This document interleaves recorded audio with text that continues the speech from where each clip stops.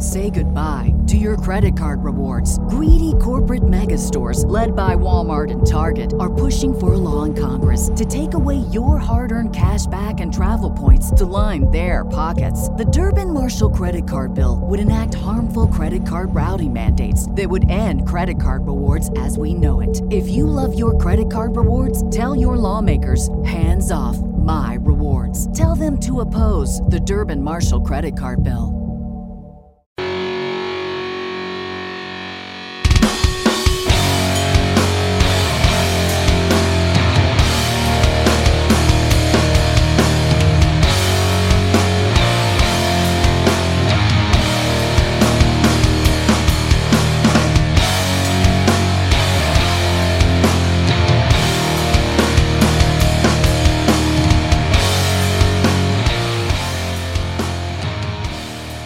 Hello and welcome to another edition of Turned Out a Punk. I'm your host, Damian Abraham. Once again, I'm bringing you a conversation with someone who grew up listening to punk, may or may not still be involved in punk, but had their life changed by the genre in a major way. And today on the show, a real rarity around these parts, a part 2 with my friend Fat Tony, who released one of my favorite records of last year, Exotica, and he is here to talk about all that and a bunch of other stuff. More on that in 1 second. But first, if you want to get in touch with me, head over to the email address turnedoutapunkpodcast@gmail.com. That is where my brother and show producer and guest booker extraordinaire, except this week, Tristan Abraham. Tristan, thank you for all the hard work you do on this show each and every week. And he can get the message to me. You can also find me on Twitter and Instagram at Left4Damien. If you want to support the show, the best way to support the show is just by telling all your friends about it, letting everyone know that you enjoy this podcast that we do, well, several times a week now these days, but let them know. And you can also support the show by subscribing to it and rating it on your platform of choice. Thank you to everyone that gives it a 5-star review over there on iTunes. Also, you can head over to patreon.com/turnedoutapunk. And there is a Patreon page set up that has footnotes and has some other stuff over there. And thank you to each and everyone that does do that. Also, speaking of support, this show would not be possible without the kind, loving support of the fine folks at Vans, who came aboard a few years ago and said, Damian, do what you do. Just don't do it out of your own pocket. And you know what? It's been great. It's allowed me to kind of help cover the costs because it costs to do a free podcast. Who would have thought it? So thank you, Vans. Okay, on to today's show. Today on the show, Fat Tony is back. Way back at episode 173, Fat Tony was on for an incredible episode. I went back and listened to it. One of my favorite episodes of this thing.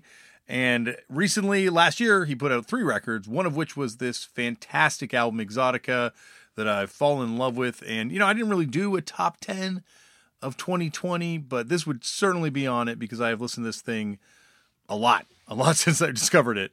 It's out on Car Park Records, and it's an amazing record.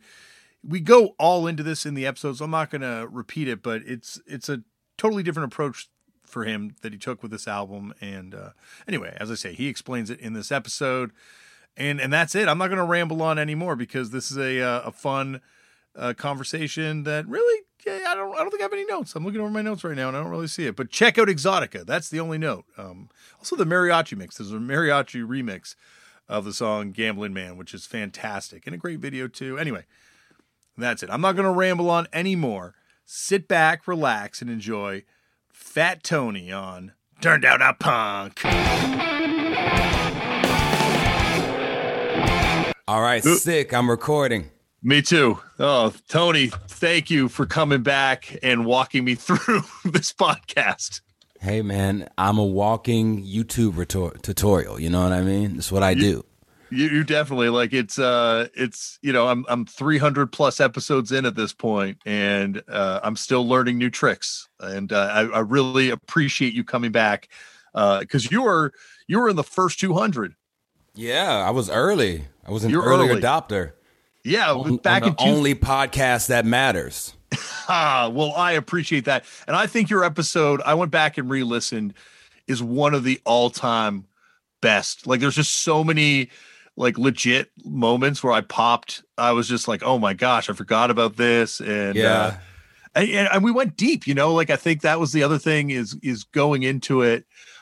you never know how much musical knowledge punk knowledge, I should say, someone has, or how much experience with it they have. And I'm shocked a lot, like, by people being not as into it as I would have thought. And then here we are talking about your first show is an Irk show, Yeah, the first show I ever put on. Crazy. No, man, I think it's fun. The first time that we talked was really great because it was a lot of nostalgia. Like, I really, like, even before we spoke, I sat down and I write down all these old shows that I remembered and these old records that I remembered loving. And it really just, like, brought me back into that zone because, you don't really get to talk about this stuff very much. And even at the time when I was, like, 15, 16, getting into punk music, I didn't have a lot of friends that liked it too. So I had a wide group of friends in person and online that I talked to about different areas of punk. So I talked to this one kid, John, about pop punk stuff. I would talk to my friend Chris about post punk. I would talk to another person about hardcore. And it was great to be on an episode where we could bring all those worlds in together, because all of those will really make up who I am as, like, a punk. I'm not just somebody who was like, I was a fucking anarcho punk, or I was into hardcore. I was into all these different things at once. Yeah, and I think that's the thing. Like, that's, like, my favorite type of person to talk to, like, not just for a podcast, but just in general, is someone who sees the forest through the trees and is able to, like, look at this thing as not just these little micro manifestations of it, but see it as, like, and I don't just mean necessarily just even punk, but just, like, music in general, but seeing it as, like, one big picture.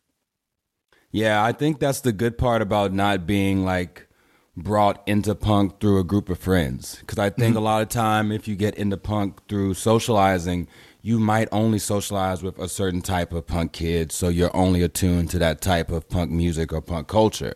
But because I was scouring books and the internet and just going to whatever shows were happening that looked interesting, I was kind of taking it in from everywhere without having the judgment placed upon each of those things. Like I never had, people telling me that pop punk's whack or people telling me that hardcore is whack. Like, I was open to enjoying any and everything. Yeah, it's amazing. And you really see that kind of now in, I think, like, the next generation, the younger generations of kids and their approach to music, where you can kind of get into it that way. And, like, once again, not just punk, just, like, all types of music, because you don't have to choose as much. Like, it seems like there's a lot more kind of, like, just sort of, like, picking and choosing.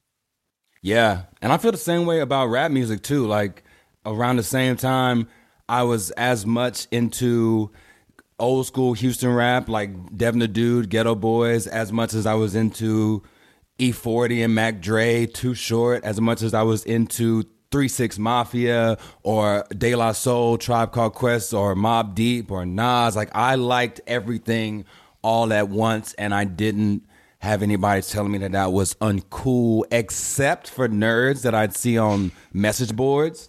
And I feel like social media and the internet and stuff is so different now, because when I was on those message boards as a kid, when I logged off, I totally tuned those people out. And I feel like you don't have that type of separation now. You know what I mean? Yeah, Internet, social media, socializing online and offline is all one big thing. So if you're getting pressured for what you like online by somebody, that might drift off into your real life nowadays more than it did back in my day. So I was lucky, man. I feel blessed, honestly. Like, even my age, like, I'm an old millennial. I'm 32 years old. Maybe I'm a young millennial. I don't know. But anyway, I feel like I just came up during such a great time for music and culture and TV and movies and all kind of shit, man. I feel really, really lucky. I think also you're, like, part of the last, I'm a almost a decade older than you, I guess. But, like, I think we're, it's the last generation that still appreciated all this media. Like, you really loved it. Now I look at my kids and, they grow up with streaming everything, like, all the stuff's available to them 24/7. So they like it, they watch it, but I don't think they're invested in it in the same way you are when it's harder to come by. Like, you do have to scour to find it? I think this feeling is something that's come back for me during quarantine, especially even before quarantine when I was making my new album. Me and my producer were really going back into all these songs that we loved growing up, from all different types of styles of music, from like French pop to rap music to Outkast to 3 6 Mafia, just all kind of music that we love, even classic rock stuff like Neil Young, David Bowie, just all these songs that we love. And that felt really helpful to get us inspired to start writing the album, listening to all these classics. And then we finished making the album, and like 2 months after we finished recording the album, quarantine hit. So now we're all at home, and I'm digging back into my hard drive. I'm watching a lot of music documentaries again. Like that old feeling I had when I was young of being eager to really discover music is with me right now, and that's one part of 2020 I want to hold on to. Mm-hmm. Yeah, no, it definitely has been an amazing moment to kind of go back through hard drives and through record collections and just, rediscover. The new record's amazing. Like I really think the new album's incredible, and it's really something that I don't know, like you're saying, like it feels like you went into it and approached it almost like a whole record at once, like, was that the idea, like going in and kind of envisioning this thing as like a completed LP? Absolutely. I mean, this is one of the most detail oriented albums that I've ever made.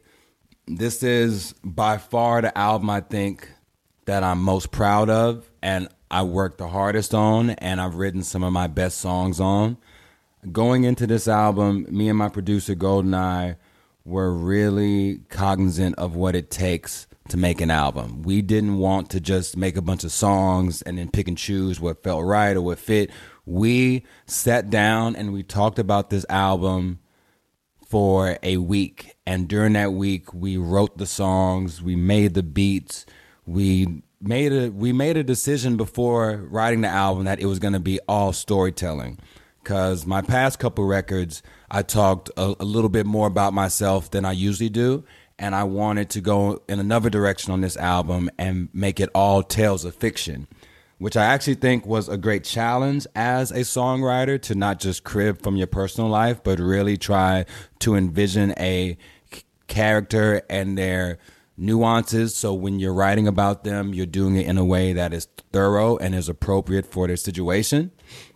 And we mostly just spent our writing sessions talking about the album. I was living in Brooklyn at the time, because this was a few months after I did the Vice show, right, which was shot in Brooklyn. And me and my partner decided to move from Los Angeles to Brooklyn, and we stayed put for about a year. And that worked out perfectly because my producer lives in Jamaica. So I knew it would be easier for us to link up in Brooklyn because of the distance. He can get a flight there in just a few hours. You know what I mean? Yeah. So he came out to Brooklyn. We rented a studio at my friend's apartment, Still Tip Dove, who's also a great producer and an engineer. We hired him to engineer the sessions. And for a week, me and Goldeneye just talked about every single song, every single character. If like there was a character that we felt like we needed to do some research on, like in Gambling Man, we actually sat and we watched clips from movies about gamblers. We watched a little documentary about gambling addiction. Just all these little things that might seem tedious, but it absolutely made the writer part of our brains more effective, because we had all this material to deal with in our heads when we're writing the stories, picturing what this character, Johnny the Gambling Man, is going to dress like, where does he live, what age is he, what does he eat, just all these little things just, worked hand in hand to make an album that is detailed. And I think it's been a long time since I made an album this way. The last time that I can remember making an album that was this honed in was Smart Ass Black Boy, which Goldeneye also produced. And that album also has a bit of storytelling too.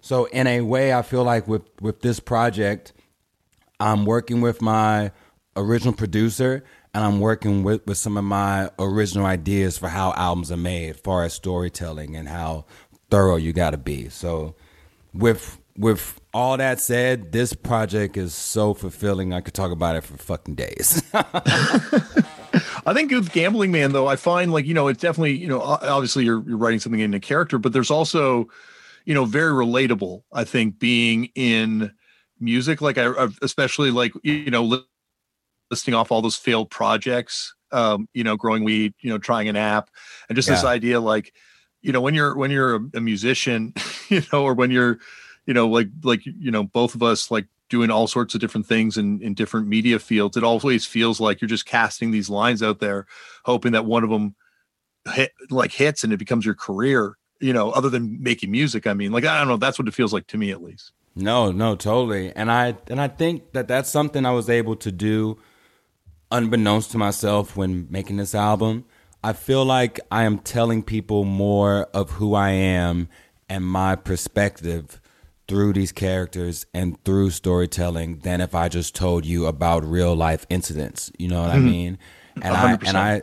I think you're absolutely right. Like, us as artists, as entertainers, as whatever you want to call us, we are always pushing out the next thing, and that drive that the next thing is going to be your best work or your most popular work or whatever gets you off. That drive is what keeps us making stuff. Like, definitely making this album, we had it in our heads, we're making our best work ever. And I think having that fueling us really pushes you to give it your all. Like, some of those writing sessions, we were in there for like 12 hours, time is meaningless. All this other shit that we worry about is meaningless when you're focused and you're locked in on a project. And that doesn't happen with every project. There are some projects that do feel tedious or like more of a chore, or feel like you don't think it's going to work out. Like, there are definitely times when I have, collaborated with somebody, and during the session I'm thinking, man, this song ain't going nowhere. We need to reel it back in, because this ain't it. And I'm cool with that too. I feel like more people should be open to throwing away their work. If it doesn't fit, like, don't try to force it. Yeah, no, 100%. Like, I think back to what you're saying about, having honesty in characters. I find that so much so, like, you're able to talk about emotions in a way that, I don't know, it feels a lot harder to do when you have to talk about things in the first person. Yeah, I mean, I think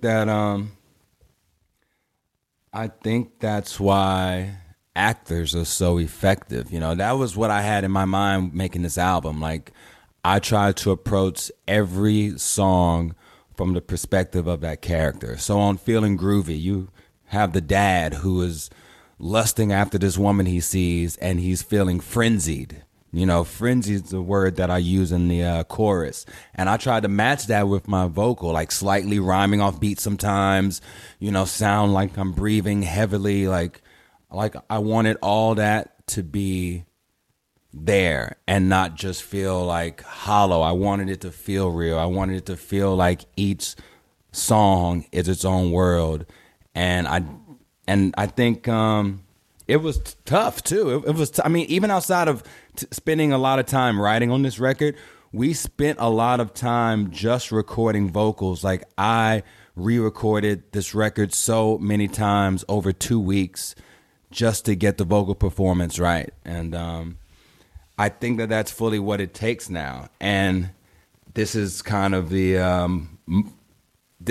mode that I'm going to be in moving forward, making albums. Like, no more will I just make a collection of songs and just pick and choose what fits. I'm going to go into every project with some intentions. I really think that comes across on the record. Like you're saying, like the difference in the vocal approaches that you have in different songs, and like how every character seems to have a slightly different kind of flow to what you're saying, or like, obviously the words are different because they're different experiences, but like, I think that really does come across on the record.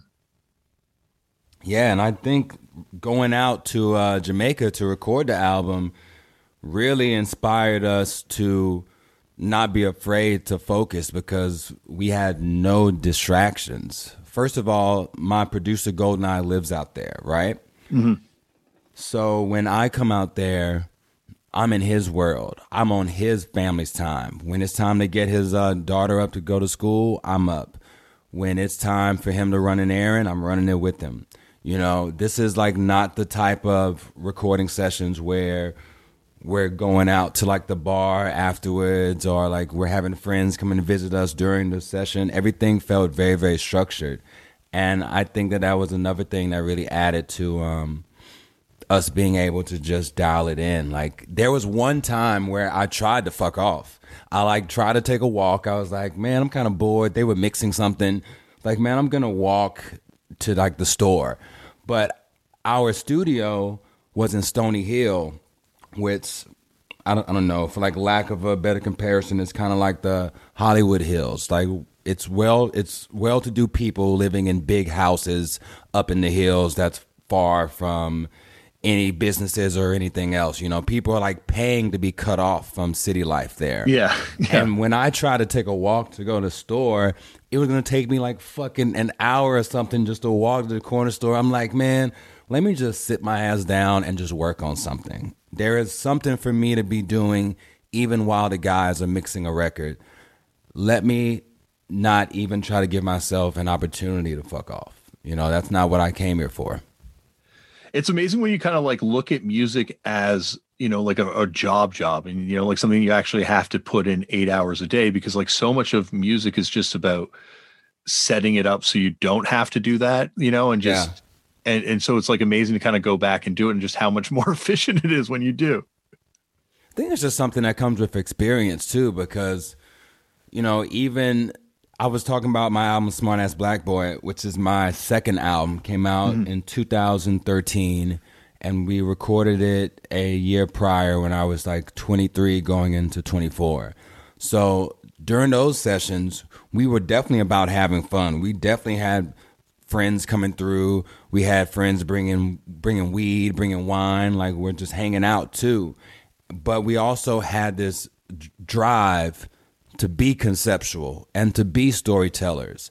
And I think on that album you can hear the fun and that drive to be thorough coming across. But I think on this album, when we're able to only focus on that, you just get better results. Yeah. Yeah, no, definitely. And I think it you know, like the idea of approaching an album as an album is just, I just can't imagine doing it another way, you know, like just like I think like you're saying, it's just, it allows you to kind of immerse yourself in it as much as you can. And it's kind of interesting now because so much hype in music is placed upon getting on certain playlists, singles. So when I went to show this album to my label, it wasn't like, yo, here are the 3 songs I think are the singles, and, you know, check out the rest of the album at your own leisure. Rather than that approach, I wrote an article where I detailed the origins of this album, and I explained what each song meant. And I gave them that, and I asked them to listen to the album from front to back, because I felt that this is the type of project that isn't built for just like having some popular songs or some quote unquote bangers, which industry people love to fucking say. It's like not an album full of bangers and hits or stuff for your Pollen playlist or Rap Caviar or whatever. It is an album that is best experienced and enjoyed as a whole project. You have to listen to the full album to really get it. You have to look at the art to get it. You have to watch the music videos to get it. And I think that approach kind of surprised them. I think it kind of surprised a lot of people, even friends of mine that I've worked with or friends of mine who are fans of my music. They felt that our approach on this album was very, very different. One friend was like, yo, it almost sounds like this is a side project. And I had to tell him, no, this is an album. We're just so not used to artists doing that right now, that it feels foreign when you're pushing the project first as a whole rather than the hot song or two? I think there are like really catchy songs on this, like some of your catchiest songs on this record too, like chorus wise and stuff like that. Like it is, I know it's like it's catchy in a different way even. Totally agree. And I think that just makes it sweeter that it has that too. Mm-hmm. Man, have you ever seen that Mike Judge cartoon? It's Tales from the Tour Bus. You ever seen that? Yeah, absolutely. Yeah.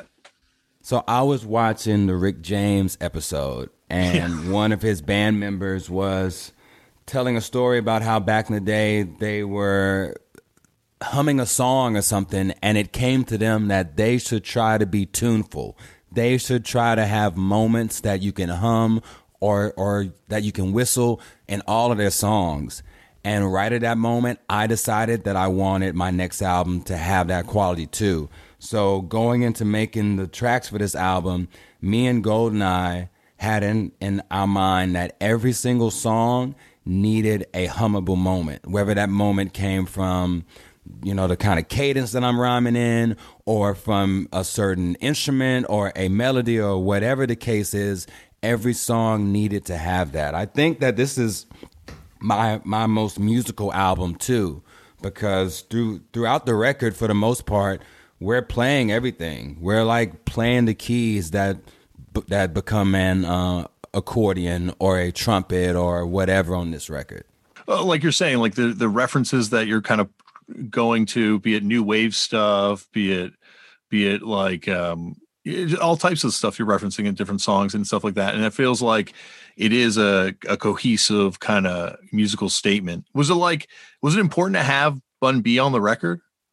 Oh my God, are you kidding? It's incredible to have Bun B on his album. I mean, even outside of Bun being from Texas and being a friend of mine, he is such a legendary artist. UGK is my favorite group of all time, and they have been for many years now. Their music is so incredible in how dense it can be, and how simple it can be, and how soulful it can be. They really run the gamut of all type of emotions throughout their music in a way that I think many of their peers didn't do that came out around the same time. They're not a one-dimensional group. They're not just a group that's like gangster rap or whatever term you want to put on it. And getting Bun on it was actually difficult, honestly. First of all, we are in Jamaica, and I get a text from him, and he's like, yo, I just saw on Instagram that you're in Jamaica. I'm out here too. And I'm thinking like, whoa, Bun is out here. I'm recording an album.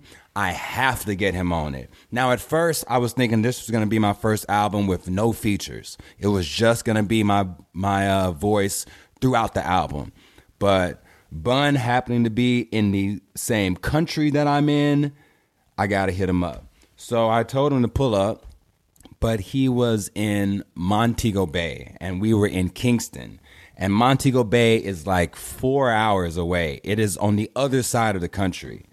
And Bun was also there to celebrate his wife's birthday. So he wasn't there like playing a show or like working. He's doing some family shit. You feel me?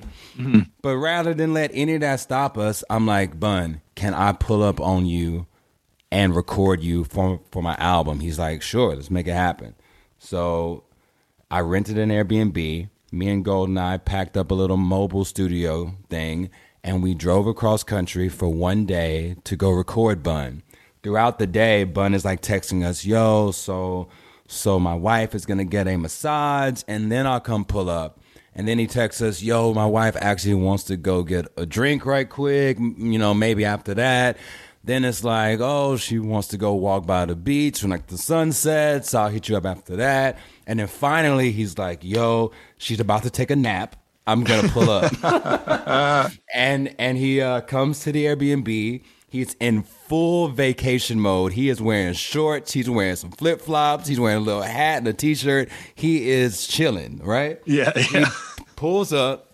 we're like watching TV, and he, chats with us for like 5 or 10 minutes. We're just talking about music. Like we just out of nowhere, we were watching the hip hop show on Netflix, and they're talking about Pac and like Biggie, and he's like, "Yo, I met Biggie, blah blah blah," and like telling those stories and shit.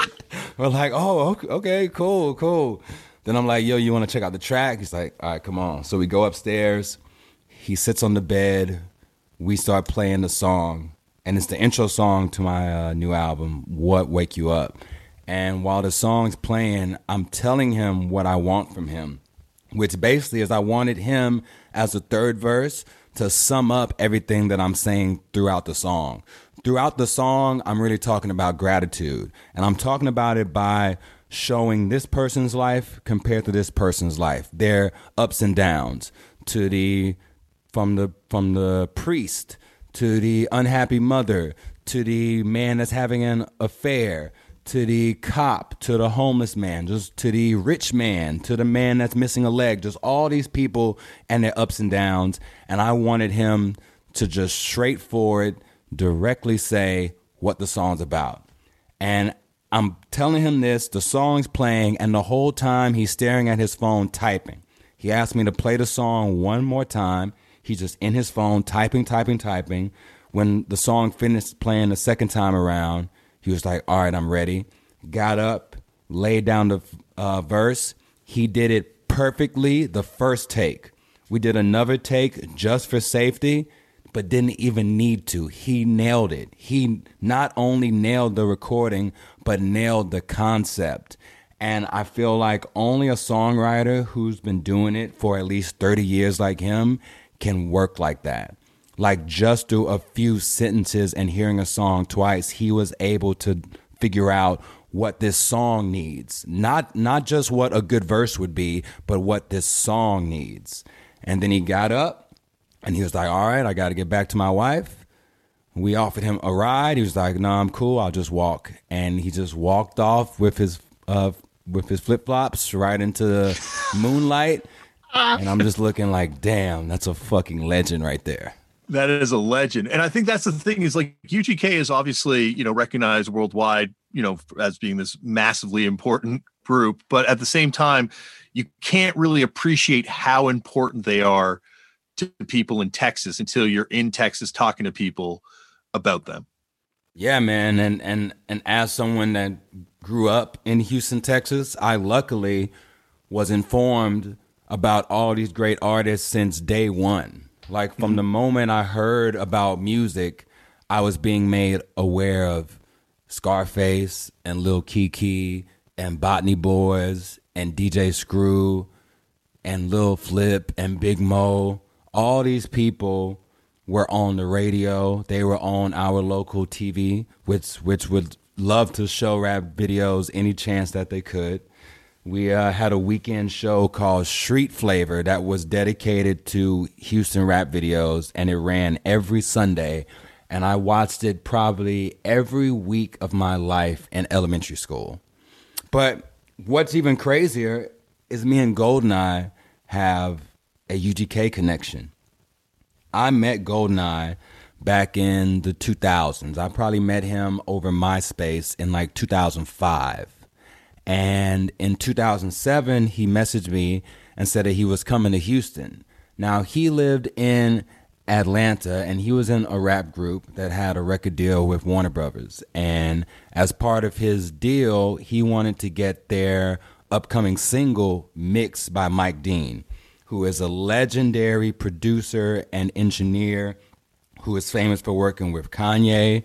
But before that, he worked with Rap-A-Lot, mainly with Zero and Scarface and Big Mello, and he even worked with Selena on her early records, right? Wow, I did not know that. That's wild. Google that. That's the little Fat Tony trivia I'm bringing to the podcast today. But he had a session with Mike Dean, so he's flying to Houston. I'm like, all right, let's finally meet and let's hook up. The same week that he's coming to Houston, I'm recording the Love Life EP, which is basically my demo tape. It's my first record ever. And I'm thinking, this is perfect. I'm having my first sessions. This like guy that I really respect that I met online is gonna come here. We're gonna vibe and make some music. I'm living my dream. I'm probably like 20 years old then, maybe 19.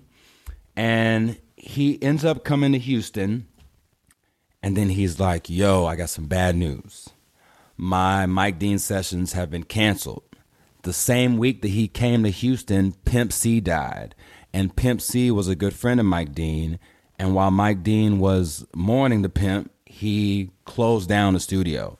So now Goldeneye is in town, and he has all this free time. I get my mom, this is how young I am. I get my mom to come pick him up and take us both to the studio, right? Yeah. And when we go to pick him up, it turns out that he's staying at a house that's 2 streets over from where I grew up. I'm like, oh, that's crazy. I get to the house. It turns out that his aunt is my little brother's school teacher. And it turns out that his mom's family is from Houston, and his mom lives in Houston. So I'm like, wow, we have this neighborhood connection. We have this Houston connection. This is crazy.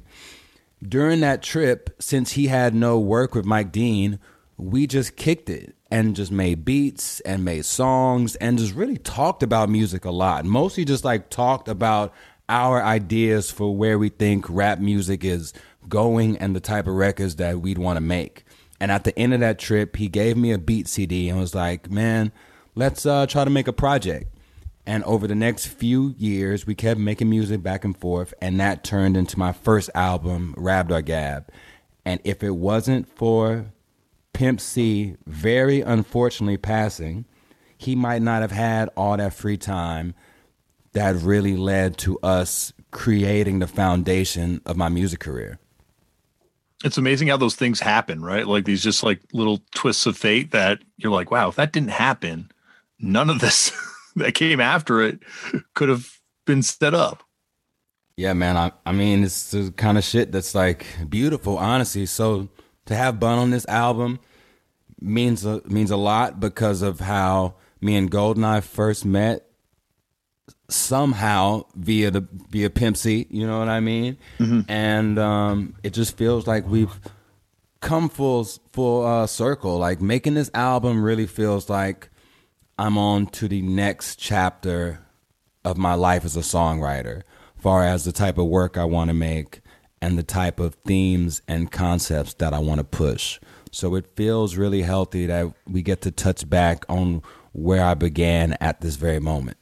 You know, like you're talking about how important, you know, UGK is and all these, there's like this whole scene of Houston rap, of Texas rap, I guess, as well. That's just like, you know, like very regional. And this idea of regional scenes and you know, regional kind of manifestations happens in punk rock. It happens in metal as well, too. Yeah. But it's just so interesting to kind of see we're at an era where that's not going to happen anymore. Like we're at the last era of regional musical identity because it just isn't going to work that way. Like we just have such access to everything now.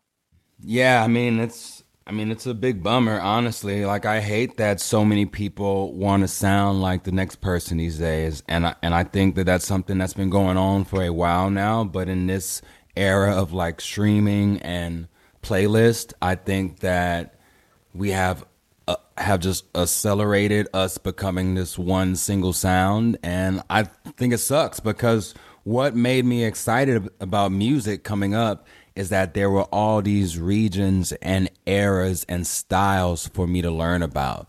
Like, it was exciting to stumble upon a new scene and be like, what the fuck is this? Like the first time I heard Memphis rap music, which sounds so foreign to a lot of other styles of rap music, it was really like, wow, what is this? I have so much to learn. They have their own scene with their own set of rules and themes and sounds that they play with. And there are still a few places that have that. Like I think in the Bay Area, you still have a lot of artists who are beholden to their own sound that isn't influenced by what's happening on the outside of their region.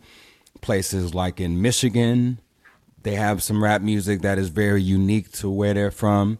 And I would love to see that keep, happening as much as possible. Maybe we'll come to a point where kids feel like all this sounding like the same and like playlist shit is whack, and they'll go back towards being as, different and as unique as possible and pushing that. But we'll see.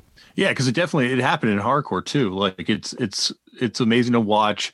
The idea, like one point you had like Cleveland hardcore and it had a sound versus New York hardcore, which had a sound, right? And now, like you're saying, it's just like everyone wants to sound like someone else. It's funny. I sent some friends of mine some like classic Toronto rap records, and they're like, "Oh, this isn't good." And I'm like, "No, that's just how people rap back then in Canada. Yeah. Like it was a different kind of flow."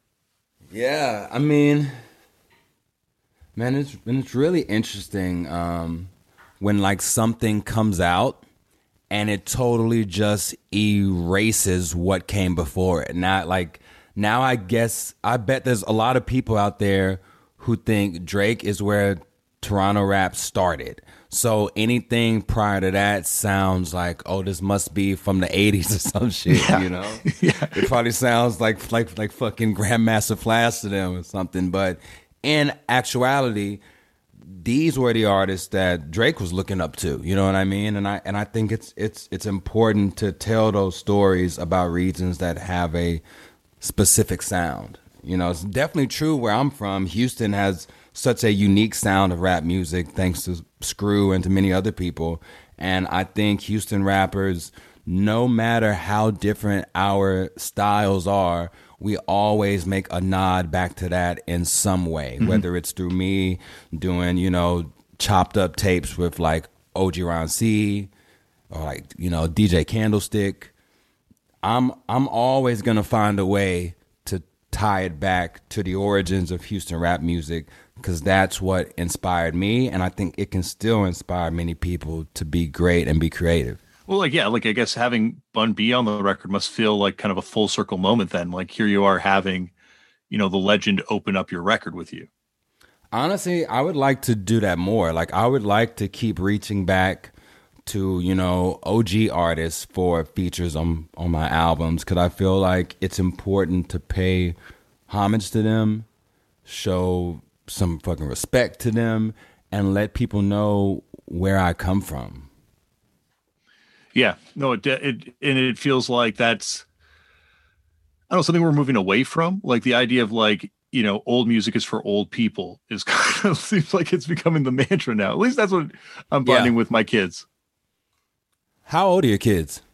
11 and then 8 and 5. So the 11-year-old's really coming into music now. Like we listened to your record and he loved it, like he's kind of finding his own tastes in music, but it's amazing how certain things are just like, oh, Dad, that's no way. Come on, turn it off. Like they are not listening to hardcore. They are not. Wow, it's not. They don't have the angst yet. Give them a few years.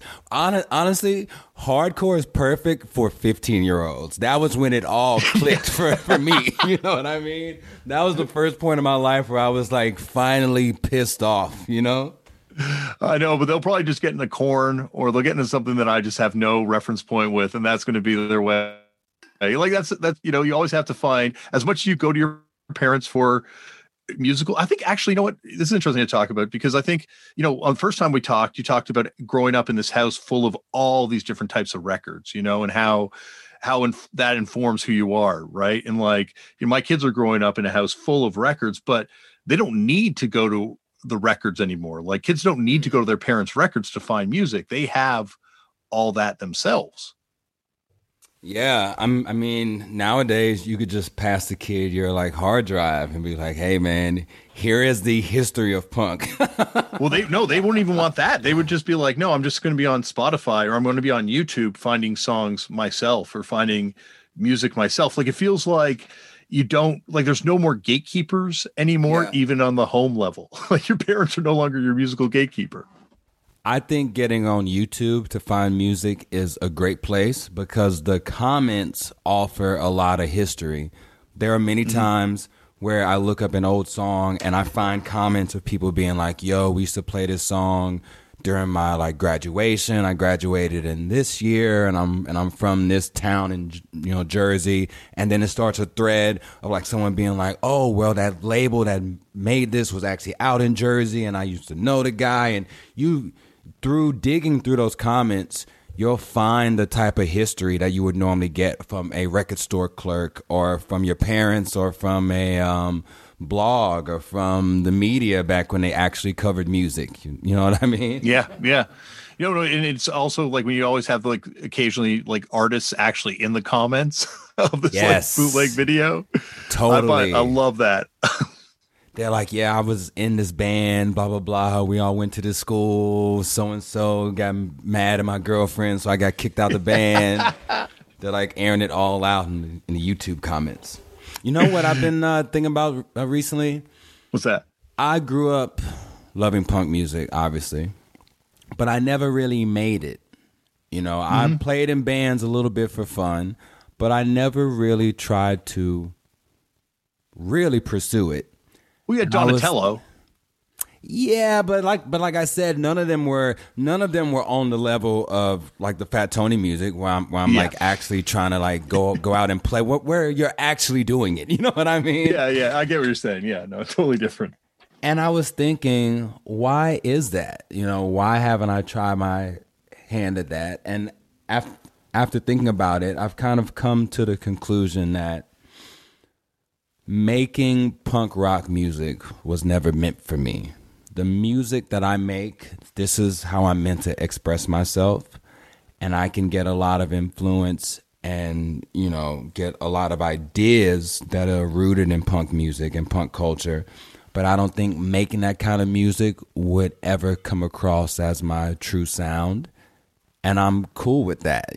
Prior to this moment, I kind of had in the back of my mind that, maybe I'll start a band with this person or do whatever. But now, in my ripe old age of 32, I can proudly say that punk rock music is not for my hands and mouth. What I make now is the music I'm meant to do. Really? You don't think? Like, that's the whole ethos of punk, is that everyone can and should do it. I don't know, man. I don't think so. Not for me. I don't think so. The times that I have, like I was looking back at some like punk songs that I made over the years recently, and just some of them felt like, man, it's just kind of flat, bro. This ain't it. Well, that could be something you come to at 40. Then who knows? Maybe I'll turn 40, I'll start feeling like I'm 15 and I'm mad again, and I'll start yelling. We'll see. Yeah, no, that's what I definitely find myself yelling a lot more these days, because it's, I don't want to yell at home, so I have to yell somewhere. What are you doing? Are you making music right now or what? Fucked Up's, we're kind of like doing stuff a little bit in the background, and I'm kind of like talking to, just like friends about, different COVID kind of projects we can do. But yeah, I feel very much like you're saying with punk rock, like I can't really do anything else. Like, I love all different types of music, but I don't really feel like that's my voice. Like, my voice is this that I'm doing. And it's, it really doesn't lend itself to popping up in different places necessarily. So yeah, I'm kind of content just doing this one thing. I feel that, man. I think that it's interesting to like reach that level, I think part of this thought that I'm having is just coming with this progress that I'm making as a writer and as an artist, where I feel like I'm not just finding my overall voice, but I'm finding the voice that I want for this period of my life. You know what I mean? Mm-hmm. Yeah, no, definitely. It's, I guess it comes with the artistic fulfillment, this idea that you're like, well, I'm doing what I should be doing, so I'm okay with it. Yeah. Yeah, man. I just want to challenge myself, and I feel like part of me feels like making rock music, or even making certain styles of rap music that I've done in the past, feels like I'm backtracking, and I'm at a point where I want to only be moving forward and challenging myself to work harder and be a better writer. Mm-hmm. Was this something that, you had wanted to try before this? Like, had you been kind of like thinking like, I want to try and do more storytelling? Because there is such a tradition of, storytelling approaches to songwriting in rap music and once again, music in general. Like, is this something you've toyed with and just didn't feel comfortable trying till now? Definitely. Like I've done bits and pieces of it throughout my career. Many of my songs have, storytelling elements to them or just full blown stories. But I think in recent years, it's been heavily on my mind. Like this album here, me and GoldenEye talked about making this album for like 2 or 3 years. We would talk about the concepts of what we want to do. Like we talk about, wouldn't it be cool to have a song with like a 60s French pop influence? Wouldn't it be cool to have a song that sounds a little more European, quote unquote? Wouldn't it be cool to make a story about a gambler or about a t-shirt like Jeremy Bixby? We would just talk about these little ideas for like years. And when we actually got together to make this record, we had so much deja vu. There were so many moments where an idea would come back to us naturally, and it would just hit me like, wow, I remember being in my kitchen talking to you about this just 2 years ago. So I think that this is something that was definitely on my mind, but it wasn't until this album that I could fully execute it. I think mainly because working with GoldenEye, we were very in sync with with these motivations, right? It isn't like with another producer that I work with where I'm telling them something and they're like, oh, that sounds like a good idea for you to try. Try it out and then show me what you got. That wasn't the case. With this album, I'm telling GoldenEye an idea, and he's like, that sounds like a great idea for us to try. Let's both work at this. Let's both write on this. Let's both try to flesh out this idea rather than leaving me to my own devices. And I think that I'm the type of writer and type of performer that works best when I have someone to edit me and to help direct me. You know what I mean? Definitely, yeah. I need a producer that's going to be hands-on. Like, I need the kind of producer who wants to go through every line of lyrics that I've written. You know what I mean? And I think not everybody works that way, because I think in rap music there's such an emphasis on collaboration that you have people who work kind of as a factory. They just send out a pack of beats. They just want a rapper to put a bunch of lyrics on them, and if they sound good, then it's passable, and they put it out. Whereas the way that I want to work is I want you to break apart everything that I've written. Is every word that I'm using helpful towards the overall story? Am I wasting any moments here? You know what I mean? I need that direction to be good, and it always brings the best out of me, because I feel like when I feel like I have something to prove and I have a goal to meet as a writer, I push for that. But if there is no goal and the session is kind of loose, it's easy for my mind to wander and just go from place to place and get off topic a little too much. You know what I mean? Yeah. So, yeah, I think that this is something that I have wanted to do, storytelling, but it wasn't until this moment of making Exotica that I could execute it the way I always dreamed of. It's also like you're saying, you need the edit. I think group structure in music, like group structure in any art form, like you look at film, like how many people come together to make a film, like I guess visual arts, like painting and things are a little bit different, and dance is a little bit different in some cases, but like the group structure for creative process is key, because everyone needs an editor. I know I would not be able to function as a solo artist at all. Yeah. I mean, I think that especially if you have the right group, because the wrong group could fuck it up. You know what I mean? Luckily, I tend to work with people who are patient. You know what I mean? Which I think is a big part of this. Like we basically spent a week writing the album, lyrics. Then we spent 2 weeks recording the vocals. And then we pretty much spent the first 6 months of the pandemic mixing the record, which means that we're changing some of the beats. I recorded some more stuff to like punch it in. Like we like really took our time to flesh it out. And I think if it wasn't for the 6 months of like quarantine that we had to really dial it in, this album wouldn't be what it is now. A few of the songs totally changed from the original recording. Like we changed the key of one song and had to re-record the chorus. We completely changed the beats, I think, on 3 of the songs. And when I listen back to what we had before that we felt really, really good about, I'm like, wow, this sounds incomplete.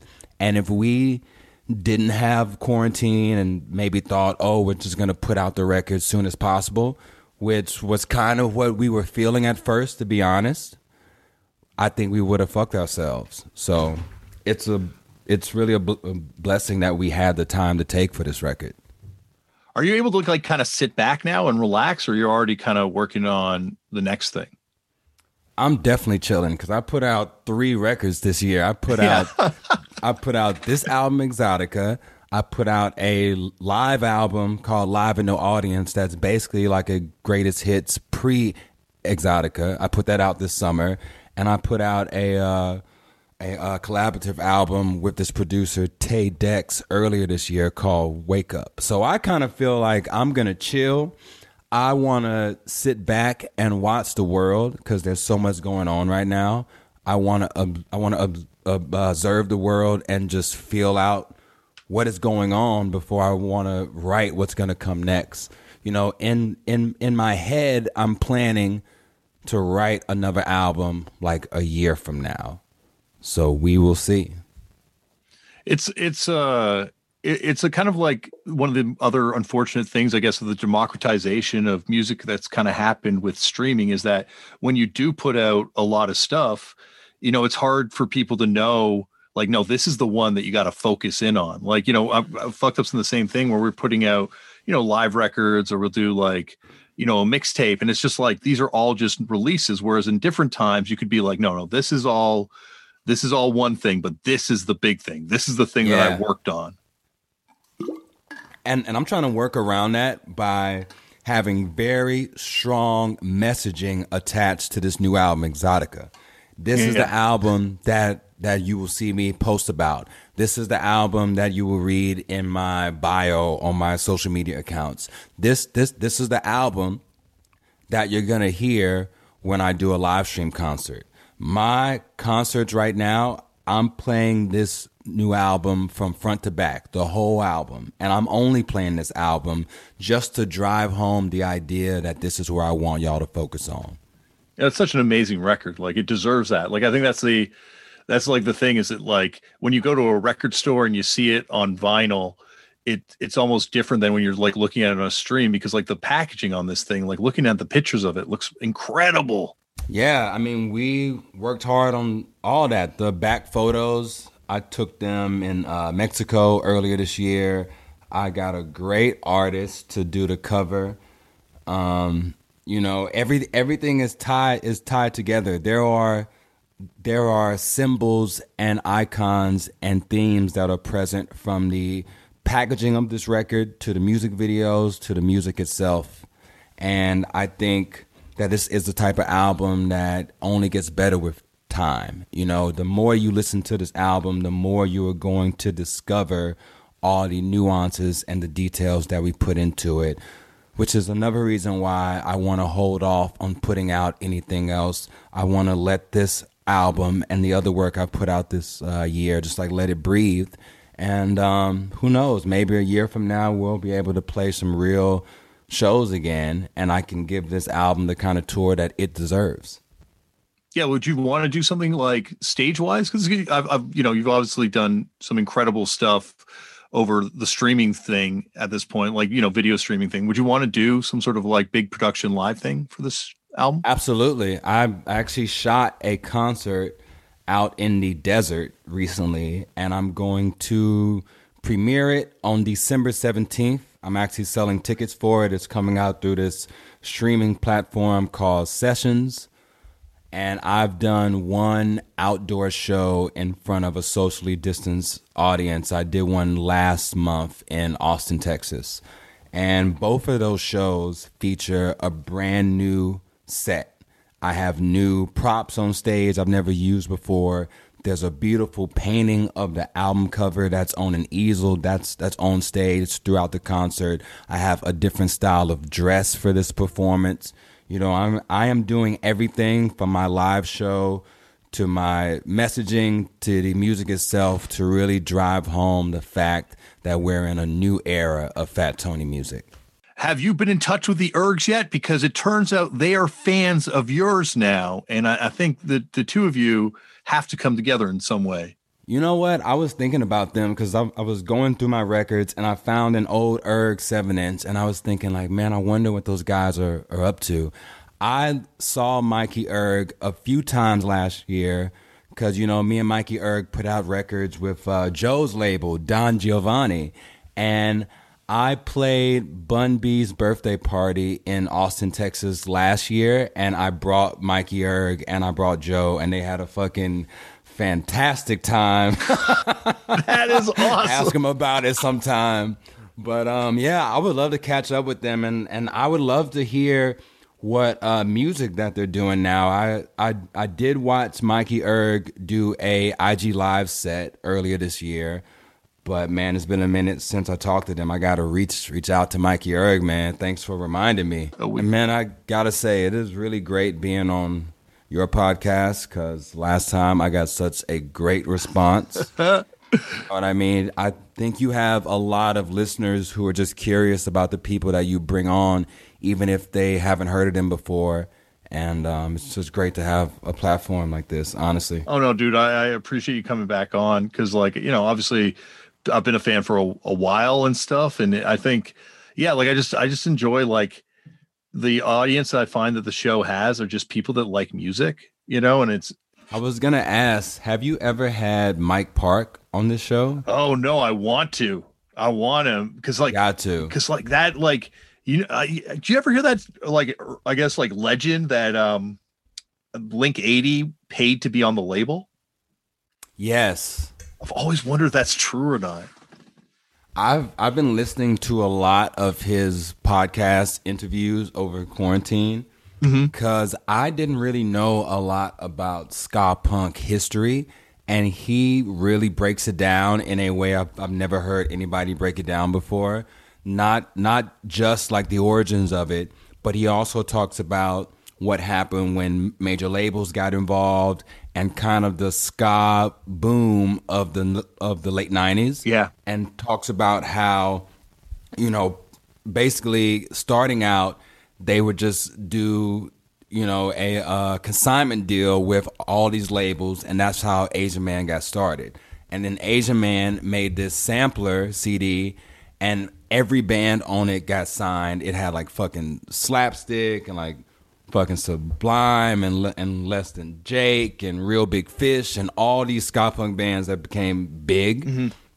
And then he talks about after that boom, there were all these copycat ska punk bands who were playing like a very bastardized version of ska. He like talks a lot about how you can tell a lot of the fake ska punk bands from the 90s because they could not play reggae, and how a lot of the original ska bands understood the mechanics of reggae music in a way a lot of the rock drummers and stuff didn't, and how that sound kind of became popular. The fake ska punk sound became popular and then dwarfed the real shit, and it just became corny. And I don't know. Oh, that sounds interesting. There's like a YouTube channel called the Ska Tune Network. Have you seen it? No. I gotta check that out. It's this young black dude. I think he's from the Midwest, and he does all these ska punk covers. Like you can pay him through his Patreon to make a ska version of any type of song. Oh, that's awesome. And he's like built up like a network where he's like interviewed Mike Park and all these ska legends. It's really interesting to like see this like ska music little revival that's happening for like Zoomers right now. Yeah, no, I remember I interviewed Grimes like when I had my Much Music show years ago, and I was like, yeah, you grew up in the punk scene, and she stopped me and like corrected me. She's like, I grew up in the ska punk scene.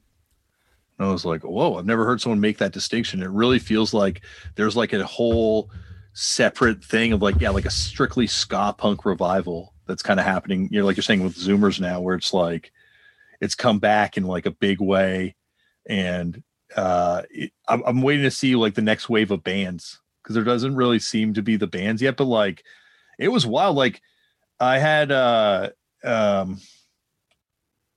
Talib Kweli was on, and heard he that talked episode. about how when he was talking about how much he loved Operation Ivy. Yeah. I told Jesse Michaels that, and he's like, dude, you just made my fucking life.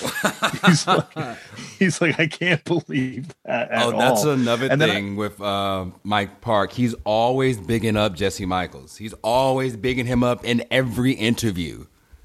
He must be like kind of like, it's weird because he must be like a weird sort of stabilizing factor for a lot of these guys or something, or because like Sam McPheeters was on the podcast from Born Against, and he's talking about how he's good friends with Jesse Michaels, and and how much Jesse Michaels, the Jesse Michaels episode, I don't know if you heard his Turned Out a Punk one, but it's I haven't. It's awesome. It is so awesome. He's just like, he talks about going to Pittsburgh. Like he moved to Pittsburgh and played in all these Pittsburgh metal and punk bands as a drummer before Op Ivy. Wow. What? Yeah. Like he knew Spike from Me First and the Gimme Gimmes from when they lived in Pittsburgh together. Like, he's like, oh yeah, I knew Spike from punk shows back then. And like all this stuff. Like, it's just so weird because like, I associate him so much with Berkeley.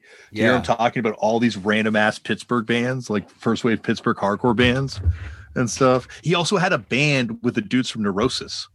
Oh, what? Yeah, it's an awesome.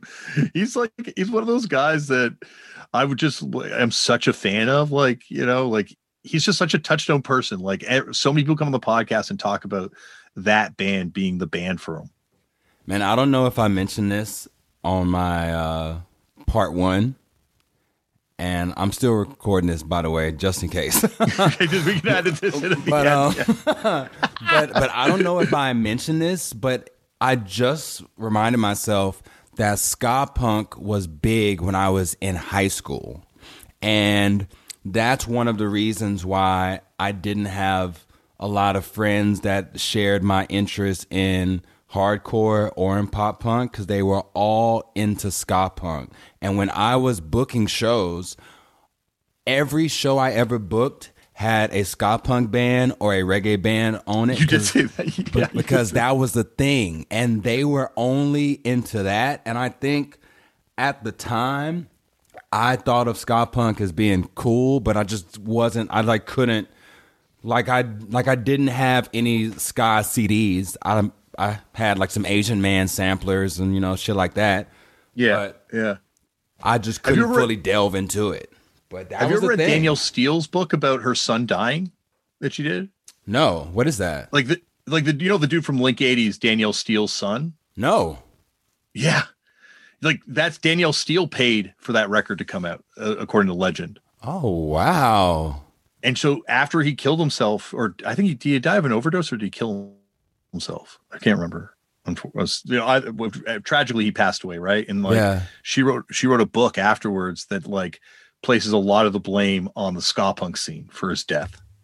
Blame how? Like I had never read it, but that's what someone told me who read it, that they were like, yeah, like she really like lays it in that the ska punk scene is the reason he's dead. Was the ska punk scene toxic or?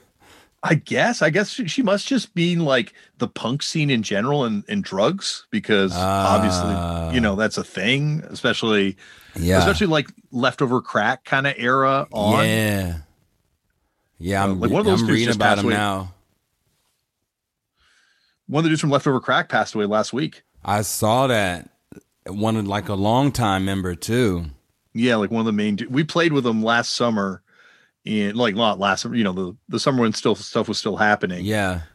at the Bouncing Souls 30th anniversary party. Oh, wow. And that dude Sturgeon was like smoking crack or something in the bathroom. It was fucking gnarly. Red, they're so old too.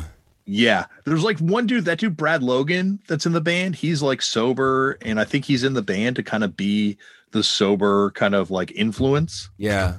But that dude Sturgeon is like living the gimmick. That's so crazy. That's so crazy. Leftover Crack, that's a band I never got into, but like some of my more punk friends really like them. Yeah. I don't know. Yeah. Just this like wasn't my thing. I actually saw them play at a festival in Austin at Fun Fest, and I was watching Trash Talk, and then Leftover Crack was supposed to play on the next stage, and then Lee made a joke about them, and then Leftover Crack started playing. It was just kind of like, I don't know. I just see it as kind of like silly, but you know what I mean? It's just not my thing. I like crust punk thing just isn't for me. No, I get. Have you watched Decline of Western Civilization Part 3? Of course. And I loved your interview with her. And I thought it was so interesting how not Hollywood she was, which is what I expected. She was very much like, I'm not Hollywood. I'm like a street punk. My like boyfriend's a gutter punk. I'm like, wow. You're not playing. She definitely reminded me of an LA person, because I think LA people are so into rock music. It made sense that she comes from like 60s rock moving into punk. You know what I mean? And just the LA stuff is like so, for like lack of a better term, street and like hard. You feel me? Yeah. And I feel like I found out about those bands from watching the first movie. That's how I first heard of Circle Jerks and Fear and Germs and Black Flag and all those bands. That's the first time I ever heard them. I like bought the VHS off of eBay because I had heard that it was a really important movie. And prior to that, I learned about punk from like the East Coast stuff. Like I heard about the fucking Ramones first. I heard about, Talking Heads, Blondie, Television, and all that stuff is so different from the LA stuff. It feels like it's a different genre. Yeah, no, like Keith Morris, when he was on the show, he was like, people talk about New York punk. It's like, one of those bands were punk. He's like, the Dead Boys were from Cleveland and the Ramones, but like every other band, like it doesn't sound like punk rock. And it's true. Like when you think of punk rock, like we all think of like LA stuff, like people moshing, like people like, in New York, there were still kind of like hipster type people going to these shows early on. In LA, they were all like punks, like shaving their heads and just going wild. Like I don't know, like I've come full circle, and now like I think punk starts in LA.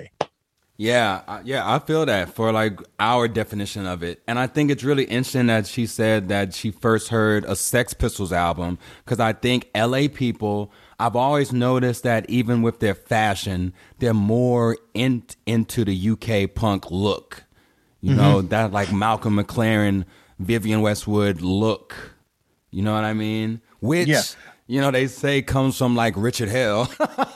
Yeah. I think that's what, I think they probably like, all the New York people looked at the British people as being posers. Like, oh, that's that weird British guy, Malcolm McLaren shit. Yes. And they were all older too, right? Like they're all like older kind of arty people, they were not teenagers. No, exactly. So like when it gets to LA, that's when it becomes youth music and becomes like I had King Congo Powers on, and just him talking about like that early LA scene, like Zolar X and all these kind of like kids, like literal kids going to like Rodney's English Disco, and how that's the foundation of like the early punk scene. It's like, oh yeah, that makes sense. It's just like young people, of course they thought that British stuff was cooler. Yeah, I definitely, I think especially the older I get, I identify with more of the New York people, because just the kind of way that it's more of a conceptual thing and like more of like a poet thing. Yeah. With like people like Richard Hell and like Lou Reed and stuff. Like I really identify with their perspectives more so than like the screamers, Yeah, no, I know what you're saying. Like you kind of age into the New York stuff, and it's kind of cool to think of like the New York scene also encompassing that no wave scene, and just Yeah. like, it's like it is such a interesting thing, but like the visceral punk stuff, it's like, oh yeah, like you're saying, it's the decline stuff. It's like those bands. What I got out of those bands when I was young is I really liked how funny they were, and I liked how much energy they put into their live shows, which really inspired me the first times that I was performing, because back then I was all about that. Like, I want to climb on top of speakers and fucking swing the mic around and all kind of shit. I remember the last time I ever swung the mic was like a couple years ago, and I fucking swung the mic and it flew off. And it hit somebody in the head, and at that moment, I was like, "All right, man, I'm too old for this shit. I'm done swinging mics." Yeah, I one time swung the mic and it hit Sandy. Oh, and I damn! felt so bad, and so now I still try and do my Roger Daltrey impression, but I definitely make sure I've got good clearance and that mic is taped onto the cord. Yeah, see, this was one time where I wasn't using my own cable. I was using the Venue's cable, and I know that my cable's sturdy because I've swung it many times. But the Venue's cable, the fucking mic flew clean off. But man, that's so fucked up. You hit Sandy. That sucks. I actually heard about that happening with like the Mars Volta too. This singer Cedric was like swinging the mic. It hit Omar and it like knocked him out during a concert. They had to like stop and like take a break for a few minutes.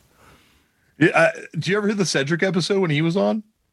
I think, oh yes, and like he was talking about his like early bands. Yeah, and he said like his biggest thing in life is that he always just wanted to be in an Ebullition hardcore band. Yeah, like that's so interesting. Their like background. Because I wouldn't have thought that, listen to their music, especially they're like later at the drive-in music or the Mars Volta music. I thought they were just like classic rock people. Yeah, no, he's like 100% like the most DIY hardcore dude. Like, I think that's the thing that probably broke up the band. Like, it's almost like a Nirvana thing. Like, you kind of wonder with Kurt Cobain if it was like the idea of making it in a band that he just couldn't deal with on a certain level. You know, like you're supposed to not be successful in punk. It's so funny reading back on that old stuff. Like I remember there's like a Steve Albini article about selling out, and Ben Weasel wrote an article about selling out for Maximum Rock and Roll. And when I see those things now, I'm like, wow, kids don't even think like this anymore. No, it's like it's such like an unbelievably unheard of concept now. Like, yes, like just like what? Like not signing to a label that's offering to pay you to do this thing that you're going to be suffering to do anyway. Like it's just like you kind of look back on this stuff and you're like, oh, it's like an unbelievable amount of privilege that someone has to be like, you know what? You don't sign that label. Just don't do this, because you'd have to be like unbelievably fucking set to just dismiss it outright. Yeah. Yes. It's not for me. I mean, I have my own ideas. Selling out to me has more so to do with my work, not my business. You know what I mean? Mm-hmm. Mm-hmm. Well, and also like, the reality is like you could be on like Huggies, Pamper, Doritos, Pepsi records right now, and your record would still be right beside Fugazi's. Like, it's all the same now. Like, it's, like we're really, a corporation is getting a piece of it every time you enjoy culture now, no matter what. Sad, isn't it? Yeah, it's like, it's sad, but it's also like, do you remember that guy, Twin Shadow? Yeah, of course. Musician. I interviewed him one time and he was like, yeah, it's sad, but it's like, it's just more like musicians just have to accept the reality that everyone has to deal with in their day-to-day life now. Like musicians aren't insulated anymore by record sales. Yeah. Like now everyone just has to deal with it. And also it just seems like punk back then was so much more time consuming that it felt very fulfilling putting your efforts to all these DIY pursuits. Like listening to the Mike Park interviews, and he's talking about how he was writing music, running his label, booking tours, and doing all this shit at once. He had a full day every day where he was calling people to get stuff done, and everybody was happy to do it, right? Where now I think in music, we communicate with way fewer people. You know, there are less venues, there are less promoters, record label staffs are smaller. And I think with all that free time of less human interaction, we're kind of falling upon like, oh, well, we need to be as secure as possible because I don't have a guy that I can just call up to book a show if I stay DIY. You know what I mean? Yeah. Yeah. Yeah, like it's also, as everything's kind of consolidating and everything's getting bigger, like it doesn't really leave a lot of room, or maybe it ultimately is going to leave a lot of room for a new thing to kind of grow in its place. You know, like you were saying earlier, like as people are going to get back to regional things, like maybe people are going to get back to like an idea of trying to do things outside of the mainstream system. Yeah, man. Dude, I'm sorry to keep rambling on. No, this is great. This is really great. And I want to ask you one more thing. I love your episode with Ceremony. Oh, with Anthony. And I love that band. They're a band that I never listened to their records, really, but I love going to see them live. They're always good. Yeah. And I love how much they change with every album, and they're not afraid to do it, even if it's not what part of their audience wants. Yeah. Yeah. And that guy that you interviewed, I think he's the guitar player. Yeah, Anthony. And his dad managed China. Oh, yes. I saw him. I saw them a few years ago on a day where I was feeling really bummed out. And I went to their show, and it was great, and it made me really happy. And I remember he had a huge Prince tattoo on his chest, and Prince is my favorite artist. And watching him, I was like, you know what? I'm going to go get that Prince tattoo that I've been thinking about getting, because this guy is fucking crazy. He has like Prince's face on his like left breast or something. It's crazy. And then he has two. He has the symbol somewhere else too. I'm like, wow, this guy's killing it. Yeah, no, he's obsessed with Prince. I think he also has like a ridiculous Prince record collection. Man, I got to talk to him. One thing I want to find out that I didn't even ask Bob Mould about is apparently Bob Mould did a record with Prince. Really? Yeah, apparently there's like some Bob Mould record in the vaults or something. Did he talk about that or no? No, I've never like, there's so much shit. Like, that's the thing is like, I look back at some of these interviews and I'm like, how the fuck did I not ask this? But there's just like so much shit you want to get in at once. It's like verbal diarrhea. I'm just like, bleh. Yeah, I'm like Googling it now. Apparently he like wrote this thing on his Facebook page about Prince, like a eulogy for him. Yeah, I'm going to check it out. All right, man, I've got a lot to dig into today.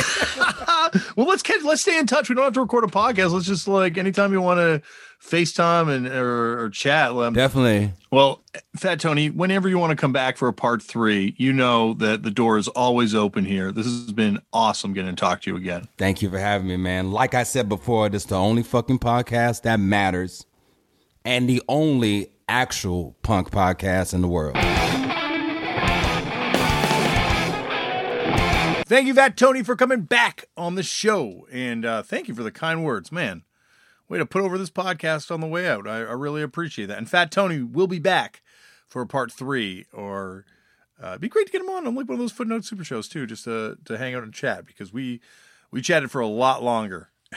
After I hit stop, we must have chatted for, it was like, God, we spent the whole day together that day, just talking over Zoom and whatnot. So, Fat Tony will be back in the future. And check out Exotica once again on Car Park Records.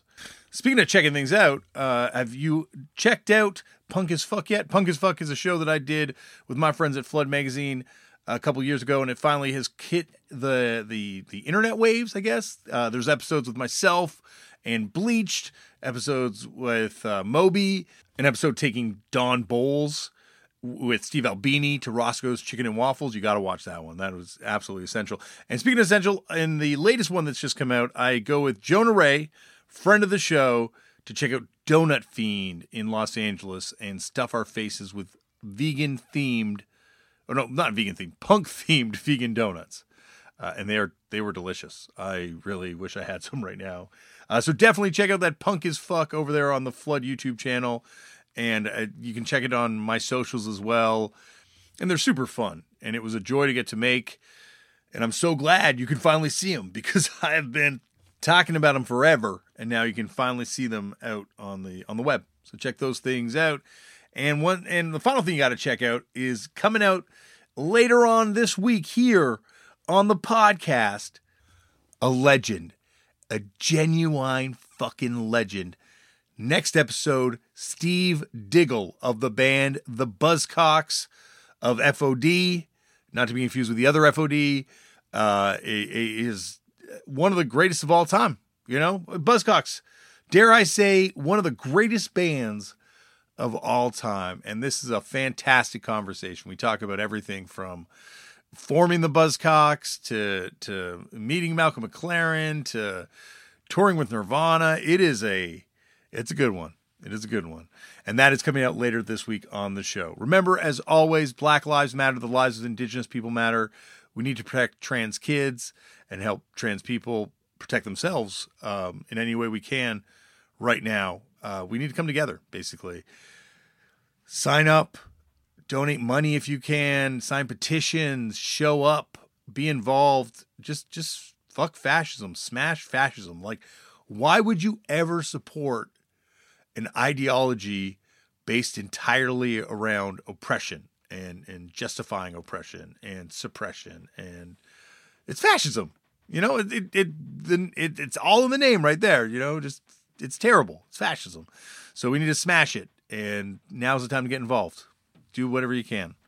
Also, go there and make your own culture. Anyone can do this shit. It's real easy. Start a zine, start a band, start a podcast. Just doing something creative will help your mental health. You know, you don't have to put it out there. And if you do put it out there, who knows what happens, you know? So just try and do that. Sign your organ donor cards, because by the time they come looking for those organs, you don't need them. You're like, I don't need this shit anymore. Take it. It's just, you know, literally dead weight. It's literally dead weight at that point, you know? So why not just sign that organ donor card? And that's it. Wear a mask, stay safe, and we'll get through this shit. No, I will see you on the next episode. Whew. We got a lot of good ones coming up. So don't worry. This thing is not letting up anytime soon. The Turn Into Punk freight train is going to keep rolling, because I just love chatting with people about shit to keep my mind off things in this world that are important. And so hopefully this thing's a little bit of an escape for yourself too. So thank you for listening. Love you. See you next episode. Say goodbye to your credit card rewards. Greedy corporate mega stores, led by Walmart and Target, are pushing for a law in Congress to take away your hard-earned cash back and travel points to line their pockets. The Durbin-Marshall credit card bill would enact harmful credit card routing mandates that would end credit card rewards as we know it. If you love your credit card rewards, tell your lawmakers, hands off my rewards. Tell them to oppose the Durbin-Marshall credit card bill.